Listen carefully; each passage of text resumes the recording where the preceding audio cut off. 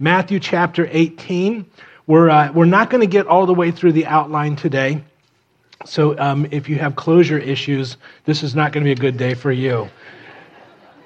So we're going to look at a few verses today, and then we'll pick it up next week, and we'll go from there. But you know, if you're new to Calvary, one of the things that we do is we'll take a book of the Bible and we'll begin studying chapter by chapter and verse by verse through a particular book of the Bible. We are in the Gospel of Matthew, and we find ourselves this week in Matthew chapter 18.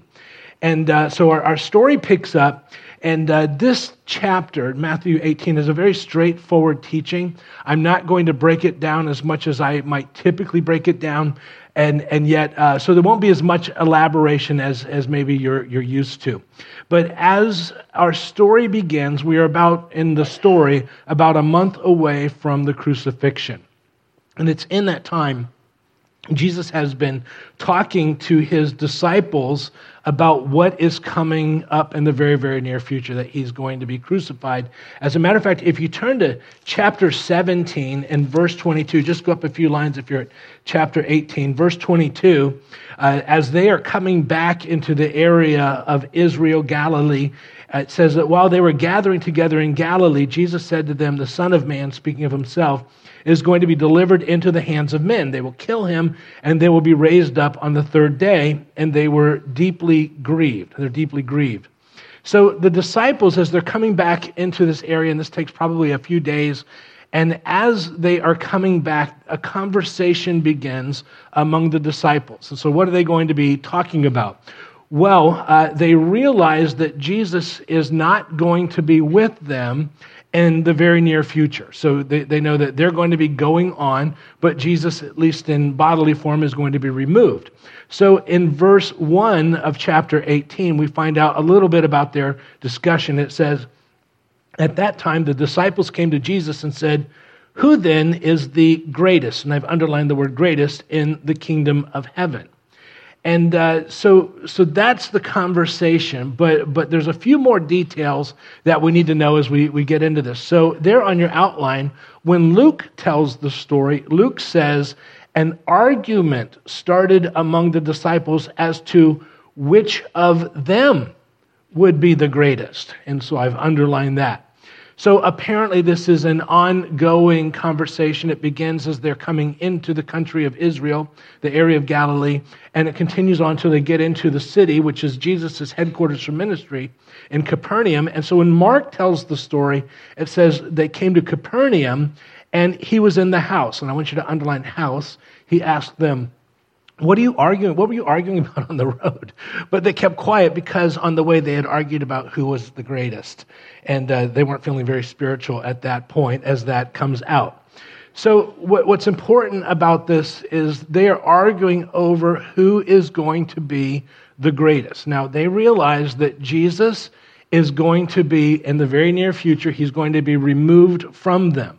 And so finally, as they come into a house, specifically, Jesus will address this situation. Now, what's also important for us to know is that this conversation that Jesus is going to have is going to be in the house, a house there in this town of Capernaum. That tells us that this is going to be a private conversation for his disciples. This is not going to be a conversation that he has with the wider crowd. So you want to keep that in mind as we travel through.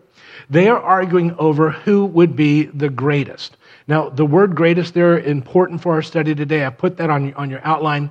The word greatest there, I won't try to pronounce the Greek word, but it means greater, elder, or more. It can mean older. The word refers to leadership. It's a leadership term. What they are arguing about is that when Jesus leaves, and it's just the 12, they are arguing about which of them is going to be left in charge of these disciples, of the apostles. And so that's the argument. Now, you'll recall, if you've been traveling with our study, it was just a few chapters back, a couple of chapters back, Matthew chapter 16, Jesus is having a conversation, and in that conversation, he says to Peter, he says, you are Peter, and upon this rock I will build my church. Now, part of the church took that to mean that Jesus was going to build his church on Peter as the foundation. You come a couple of chapters later, and what you find is that the disciples are now arguing over who is going to be in charge, the older, the elder, the leader, the greatest, is the idea.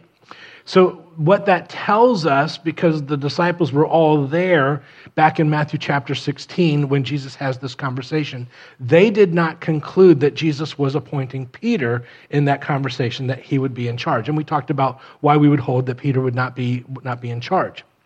If Peter was the one who was going to be in charge, Jesus here has the opportunity to say, guys, I handled this a couple of chapters ago. It should be a settled issue. But what Jesus does is he goes in an entirely different train of thought, you might say.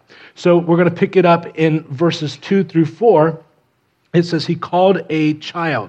Now, how many of your Bibles say little child? That's good. That's the best way to translate that. A child or a little child to himself, and set him before them. And he said, truly I say to you, unless you are converted, and my Bible says converted, some of your Bibles will say changed. How many of your Bibles say changed? Good, that's good. Changed, and become like children or little children, you will not enter the kingdom of heaven. Whoever then humbles himself as this child, he is the greatest in the kingdom of heaven. So there's a couple of things as our story begins to unfold. First of all, they're arguing over who is the greatest. So Jesus responds by inviting a child to come to him. He will use the child as the example. The word there for child, and I have little child because that's what most of your Bibles would say. I won't try to pronounce the Greek word, but it means a childling. I never heard of that word until I looked up this word. Childling, or an infant. Everybody see that? So this is going to be a very, very young child. Probably around the age of 3. Old enough to come to Jesus when Jesus calls, but the word is very, very little child. So this child is going to become the illustration of what it means to be a follower of Jesus, a disciple of Jesus.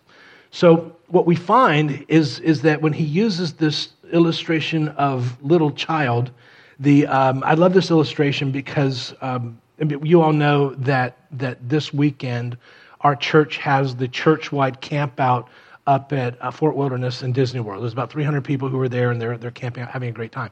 Cheryl and our family took the big kids, but she left me home with the 3 5-year-olds. And so it's been a great weekend. It really has. I've enjoyed it. But you know what you learn about little children, and probably the child that Jesus calls is even younger than my 5-year-olds, but children are, for the most part, they're non-threatening. And that would be a picture of a disciple. They're not, your 3-year-old, as they play with other 3-year-olds, they're not looking at each other trying to determine who has the greatest social status. They don't even care about stuff like that. You realize that little children can do absolutely nothing for themselves. And my little guys, they think that they're in charge and they think that they've got it all handled. But I know if I'm not watching them vigilantly, after about 15 minutes, they probably won't survive. It's kind of how it is. Probably different in your family. But whether they realize it or not, they are totally dependent on the one who is caring for them. And so Jesus is going to use this as an illustration of what it means to be a disciple. But verse 3, he says, before we talk about what it means to be a disciple, verse 3, he says, and he said, truly I say to you, unless you are converted, and some of your Bibles will say changed, and become like children, you will not enter the kingdom of heaven. And so here's what he's saying. Jesus says, you want to talk about who's the greatest? Let's start here. Let's start right here. And go ahead and write this down. To enter the kingdom of heaven, I have to be converted. And I personally like the translation that some of you has that uses the word changed. Changed. Again, how many of you have the word changed? Okay, that's actually a better word. Here's why. The word converted has become a religious term. And yet the word just means changed, unless you are changed. There on your outline, I've put the word, it just means to turn around. And it just means a change. You come to Jesus, and then you encounter him, and then there is a change. Now, this is important because you and I, in our side of the church, in our tradition, we don't always emphasize the change. We emphasize that somebody prayed a prayer. And that can be a little bit misleading. And so what we'll say sometimes is, my cousin, brother, sister, whoever, in the 8th grade went to a church camp, and on a particular night, they walked forward and they prayed the prayer, and then for the rest of their lives, they never give God even a thought. And we hold on to the fact that they prayed a prayer at some point. Jesus never points to a prayer. He says, unless you are converted, unless you are changed, something has happened. On the other side of the church, they don't always point to a change. They will point to whether you have been confirmed or baptized, sprinkled, whatever it might be, and they point to that. Jesus here says, unless you are changed, you cannot enter the kingdom of heaven. So something has to happen. Something has to happen. And so Jesus would say in John's gospel, he says, unless you are born again, which is a great way of looking at it, because when you think of the word change, before you're born, you're there and you're in that existence, but then you are born and then you enter into an entirely different existence. Everything in your world has changed. You've been through a change. Coming to Jesus is not just praying a prayer. You won't find that in the Bible. But what you will find is that when people encounter him and they put their trust in him, there is a change. And it can be a dramatic change. It's typically a dramatic change. And we'll certainly be talking about that as we go. But Jesus says it starts with conversion. So the question that I would just want to ask, many times as I'm teaching through the Bible, I don't stop and I assume that all of us have been changed. We remember how the existence was, and then we encounter Jesus, and we realize that there has been a change. So what I would just want to do just for a moment is for each one of us to ask ourselves, was there that change, that conversion? I love conversion also because the word conversion, when you think of that, like if in your house you have a bedroom and you decide, I want to turn this into an office, what you're doing is you are converting it from one thing to another. It's still there. It's still the same space, but when you've converted it, you are using it for something completely different. Does that make sense? So when we use the word conversion, it means that it's an existence that's completely different than the existence before. My concern for the church at large and this church is that maybe some of us have not had a conversion, a change where we've entered into a completely different existence. We've begun going to church and we've become nicer and nicer people, which is great, but that's not conversion. That's not a change. And so evaluate that. And hopefully we can talk about that more as we go. So to enter the kingdom of heaven, I have to be converted. Once that is settled, verse 4, he says, whoever then humbles himself as this child, he is the greatest in the kingdom of heaven. So for Jesus, he says the issue isn't who's going to be in charge, who's going to lead. The issue is who is going to humble themselves as a child. That's the one who's going to be the greatest in the kingdom of heaven. So you want to write this down. Greatness in God's kingdom is found in childlike humility. Childlike humility. And humility is the acceptance, and you want to write this down, that I'm not in charge. I'm not in charge. Some people come to Jesus and they've never come to the place where they've accepted in humility that they are not in charge, he is in charge. And within the church world, there are many who say, when Jesus says, hey, I want to talk about this, they say, no, that's not how it is, Jesus. I tell you how this relationship is going to be. You don't tell me. And that's not a change, and that's not humility. And so that's something that we need to think about. It's important also to remember that Jesus here is speaking to those who are disciples already. So as he says, you have to be converted to enter the kingdom of heaven. You have to operate as a child, childlike humility, if you're going to be a disciple. He's now going to use the term little children as a metaphor for what it means to be a disciple or a follower of Jesus. When he talks about little children in this passage, he's not referring to children's ministry. He's referring to his disciples, his followers, as little children. Everything that we talk about in this passage can relate to children's ministry and children, but he's talking specifically of those who would be followers of his. So he says, here's how you live this out.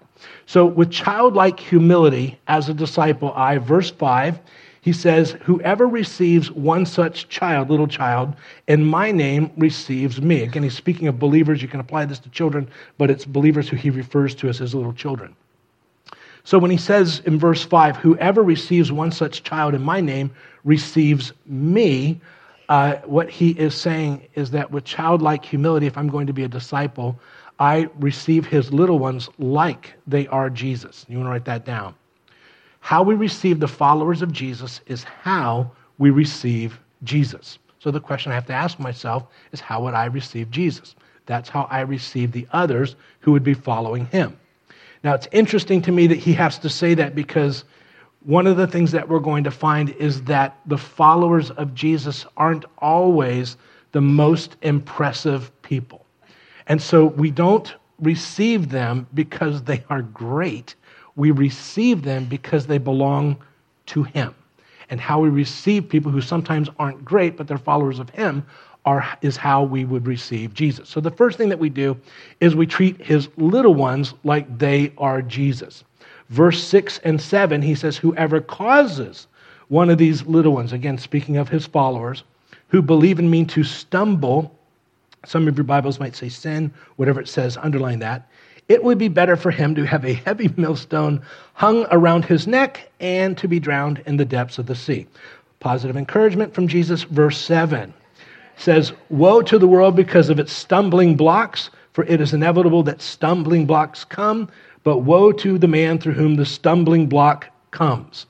So, on the one hand, I receive with great humility. I treat his disciples as though they are Jesus. You want to write this? With childlike humility, I now handle his little ones very carefully, very carefully. Whoever causes one of these little ones who believe in me to stumble. That word stumble there on your outline, sin or stumble, however your Bible says it, is the word scandalizo, from where we get the English word scandalize. Does everybody see that there on your outline?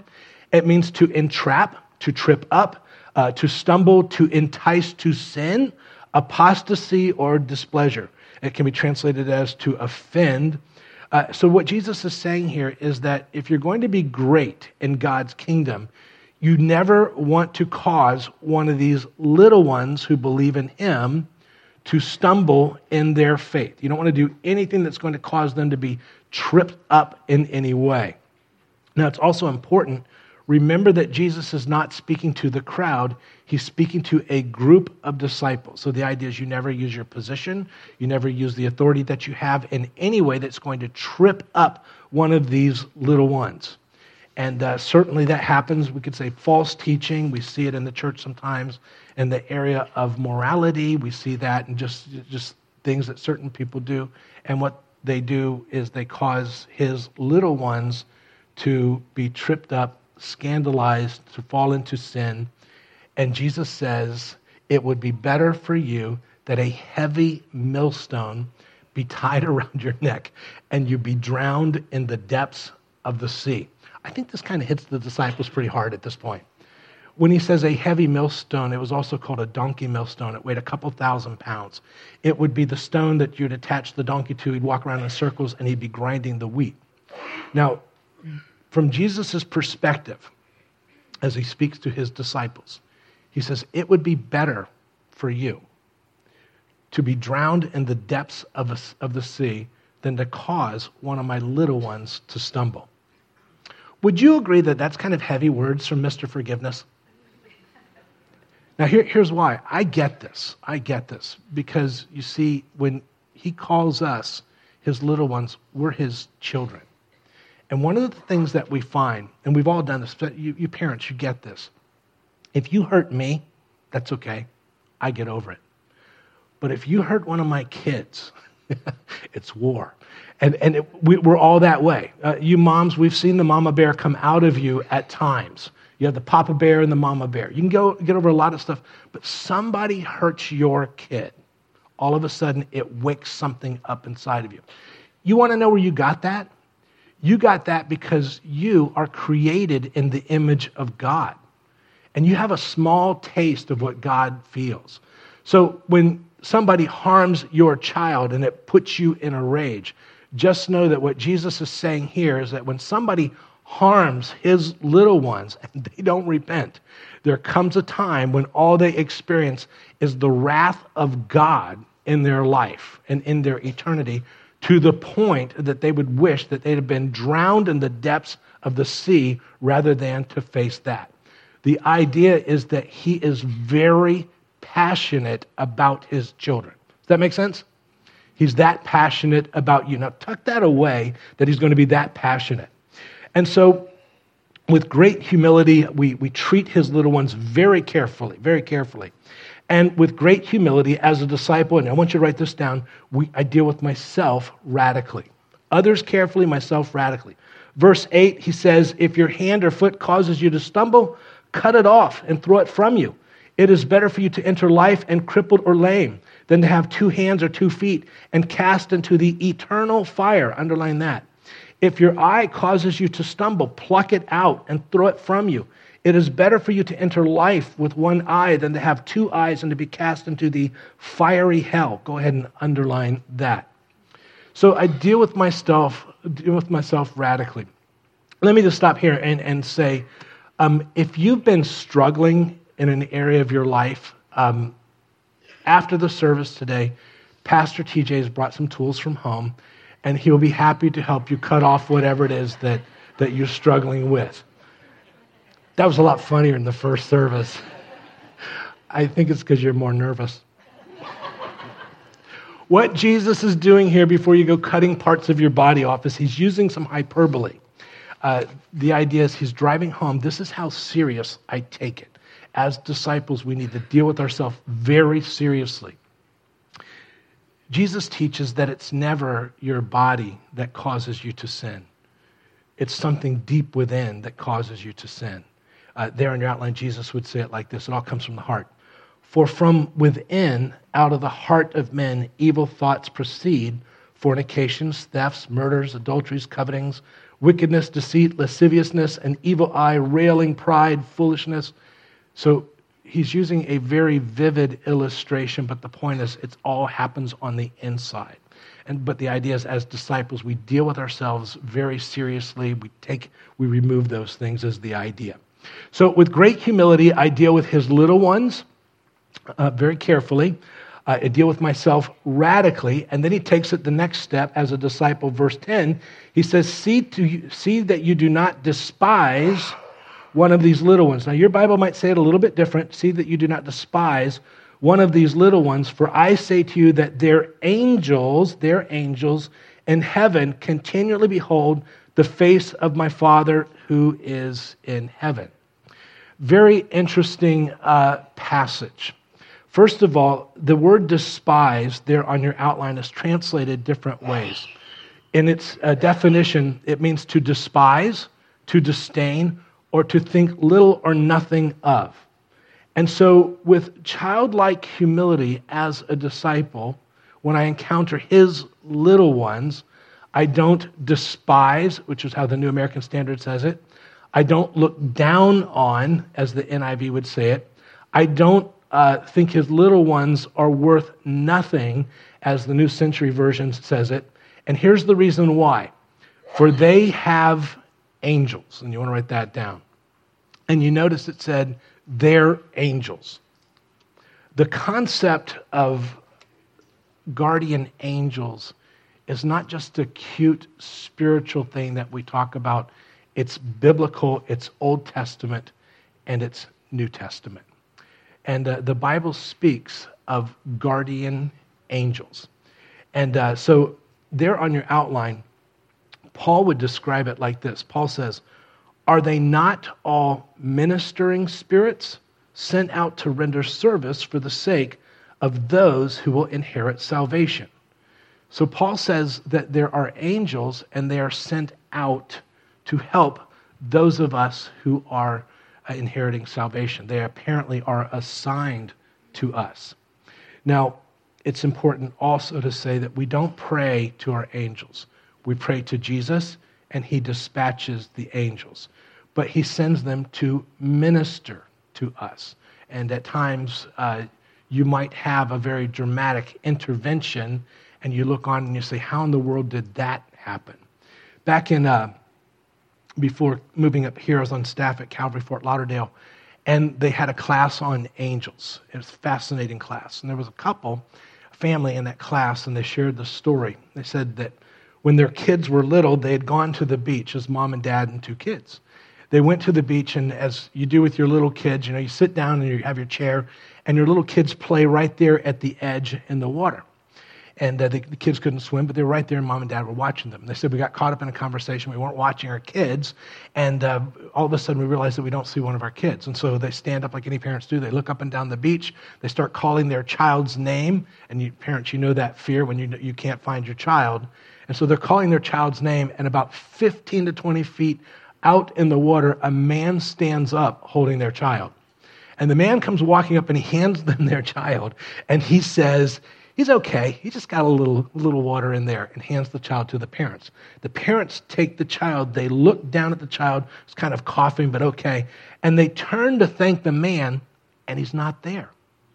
And they look around, can't see him anywhere, and their other child says, look, no footprints, no footprints. I believe they encountered an angel.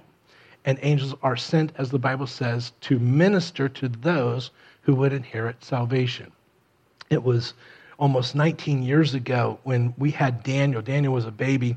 Well, obviously. He was just a couple, like literally weeks old.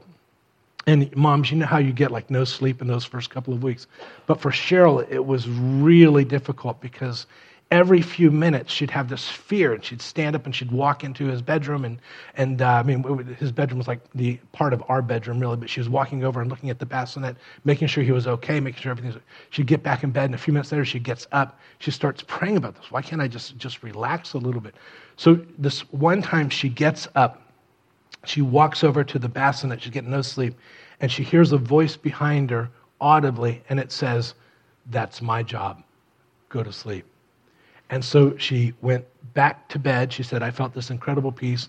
And as far as we can tell, she's not checked on him since. So I believe, based upon what the Bible says, that there was a ministering spirit, an angel, who was there, who had been given charge over this child.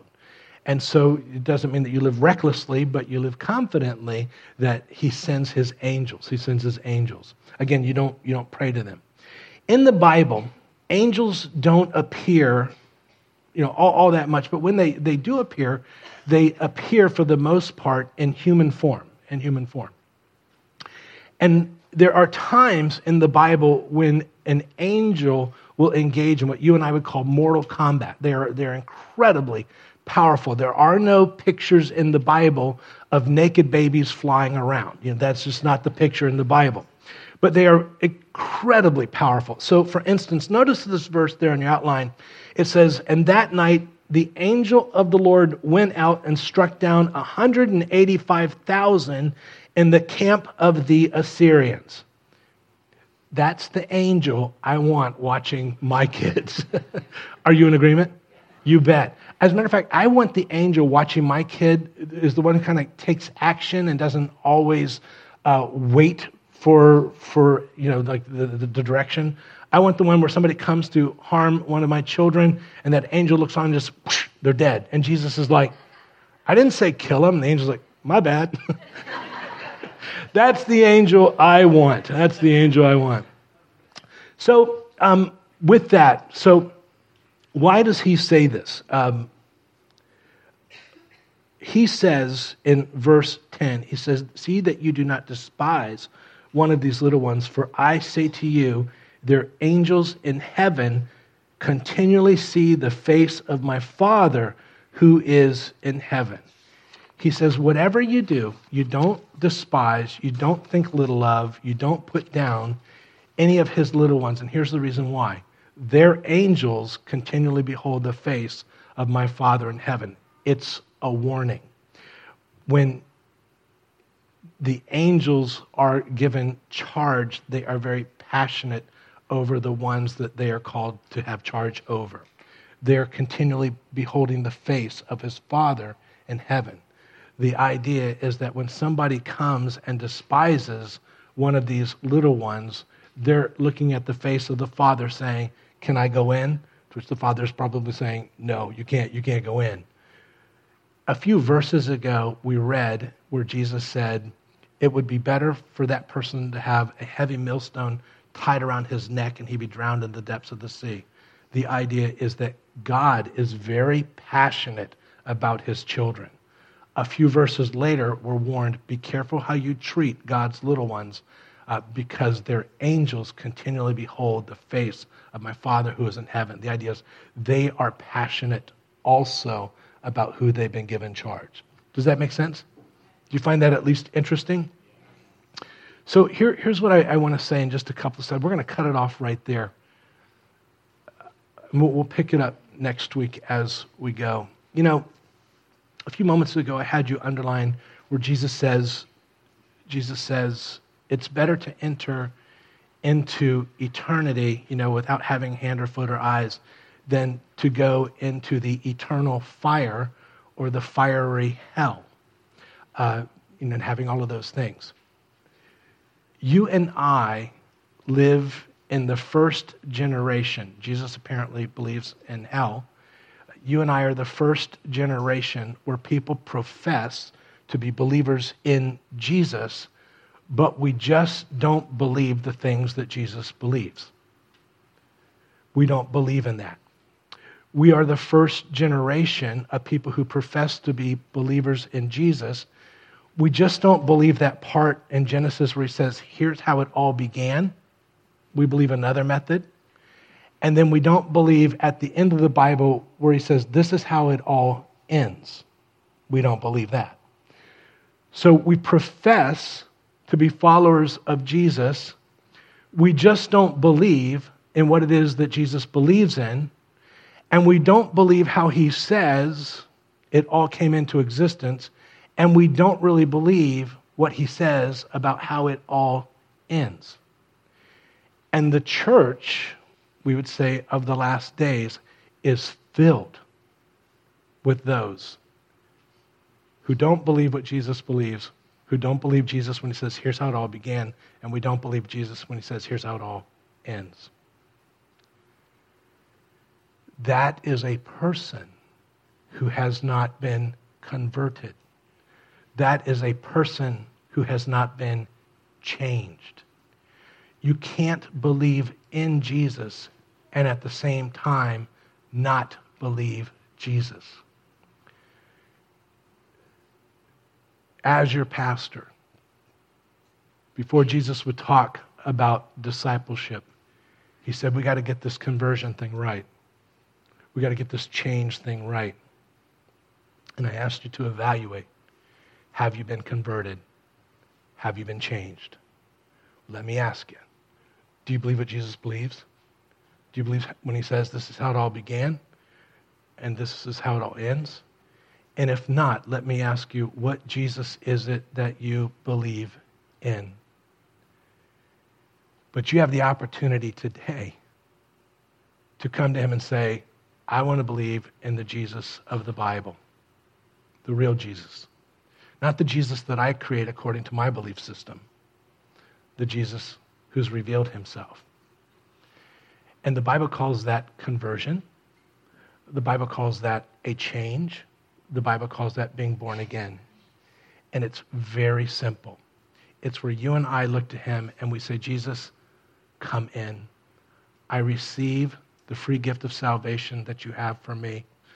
Say, forgive me of my sins. He already has, but we sometimes say that. Forgive me of my sins. I want the real Jesus to come in.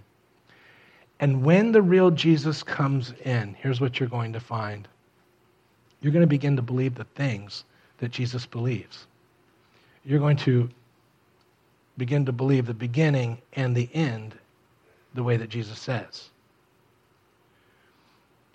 Do you remember when Jesus says, on that day, many will say to me, Lord, Lord? And when we looked at that, the word many is also the same, mostly. Mostly. I believe that you and I live in a church age where many are believing in another Jesus. I'm going to pray, and I want to invite you. I'm not asking you to question your salvation. I want you to rest in that. But if you don't believe in the things that Jesus believes in, and you're questioning how Jesus says it all started, and you're questioning how Jesus says it all ends, I have to question what Jesus is it that you're trusting in. And so as I pray, and you invite that Jesus in, the one that's part of the Bible's about. And then I would like you also, after the service, there's going to be some prayer partners standing by. Would you solidify that decision by praying with somebody just so that you know that you've prayed with somebody, you can remember this day? And then would you let us know by marking it on your card that you've chose today to believe what Jesus believes in, how it begins and how it ends? And don't leave here today without being changed, converted, born again, saved. Let's pray. Jesus, as we wrap this up today, Lord, they wanted to talk about who's the greatest, and you said, no, let's talk about conversion. Let's talk about change first. We want to be those who rest in our relationship with you. We want to hear your Holy Spirit. We want to walk with you. We want you to step inside of our lives and grow us, transform us. We want that change. Not something that we manufacture, but something that happens when you step in. And your word says that I stand at the door and I knock, and if anyone will open the door, I will come in to him. And so today, we look to you and we say, Jesus, Jesus of the Bible, Jesus who is God, I am inviting you to step into me. Save me. I want to be born again. I want to be converted. I want to be changed.